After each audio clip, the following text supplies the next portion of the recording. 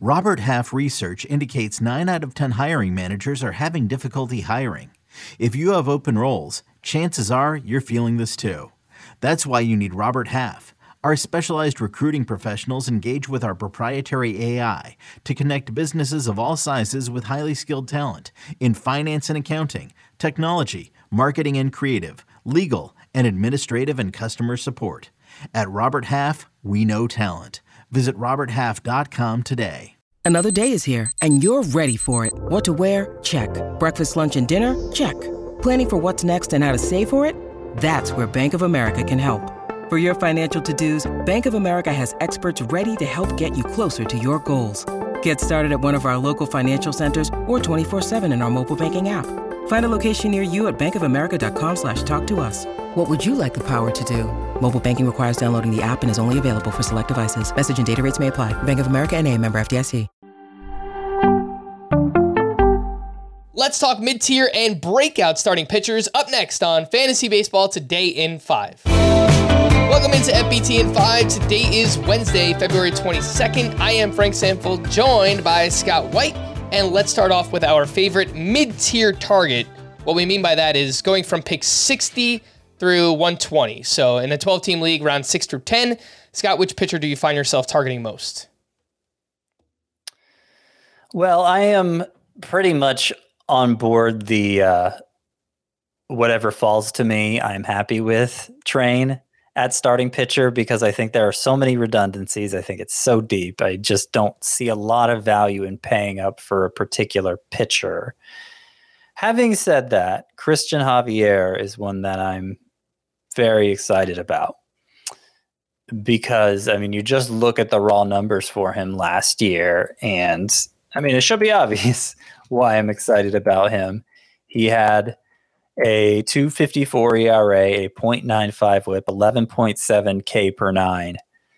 I think like Spencer Strider's K per 9, it was closer to 14, while Javier's is closer to 12. But otherwise, the numbers look pretty similar. And yet Strider's going, 30 picks higher? So there's that, first of all. Also, Christian Javier is just one of the best in terms of suppressing hits. He allowed a combined 6 hits in his final 4 starts last year, spanning 23 innings total. His opponent batting average 169 last year. It was the lowest for any pitcher with at least 100 innings pitched. And if you look at the distribution of balls in play, it makes sense why he allows so few hits. Extreme fly ball tendencies. He managed to avoid a lot of damage on home runs even during the juice ball era.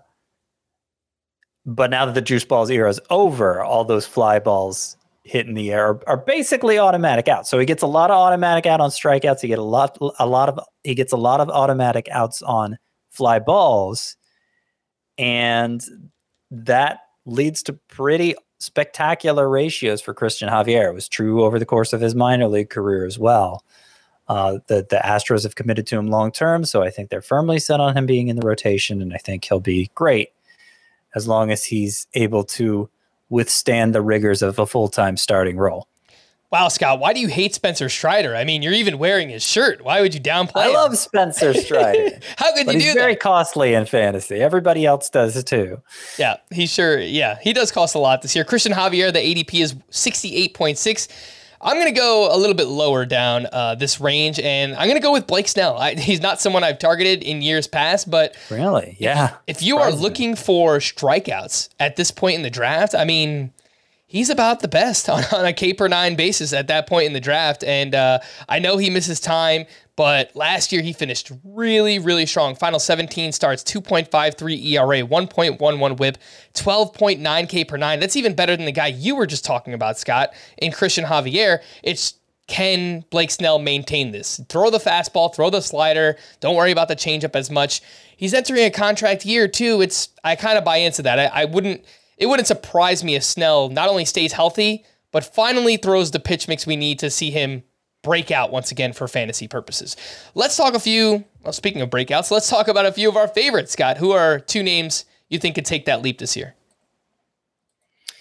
So one of the names is Nick Lodolo, and I feel like he's overshadowed in fantasy because he's on the same team as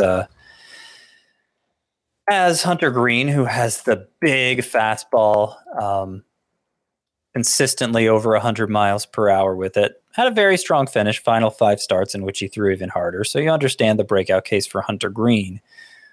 But I think there's an even clearer one for Lodolo. I think he's a safer bet to break out because he has a much fuller arsenal than Green. Specifically, I'm talking about a curveball that just looks like an elite pitch.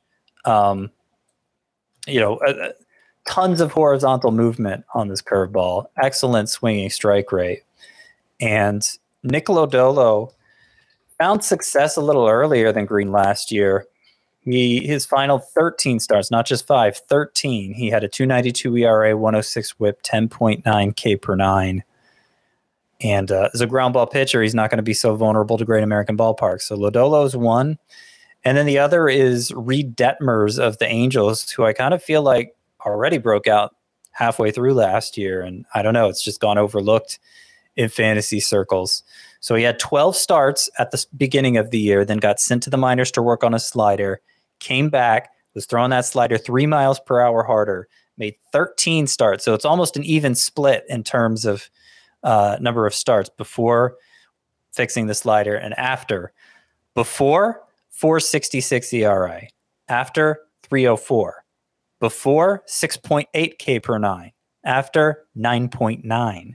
Before, he had a 9% swinging strike rate. After, 13%. Opposite ends of the spectrum there, too.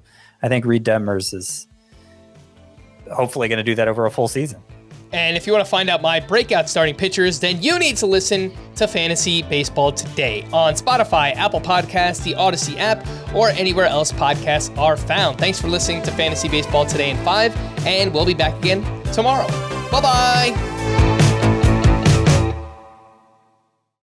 You can now relive the best moments of the UEFA Champions League 24/7. The UEFA Champions League channel is a new 24-hour streaming channel serving non-stop goals, highlights, and full match replays from the world's most prestigious club competition. Reminisce on your favorite moments, legendary players, and brilliant goals with the UEFA Champions League channel, streaming around the clock on Pluto TV and the CBS Sports app.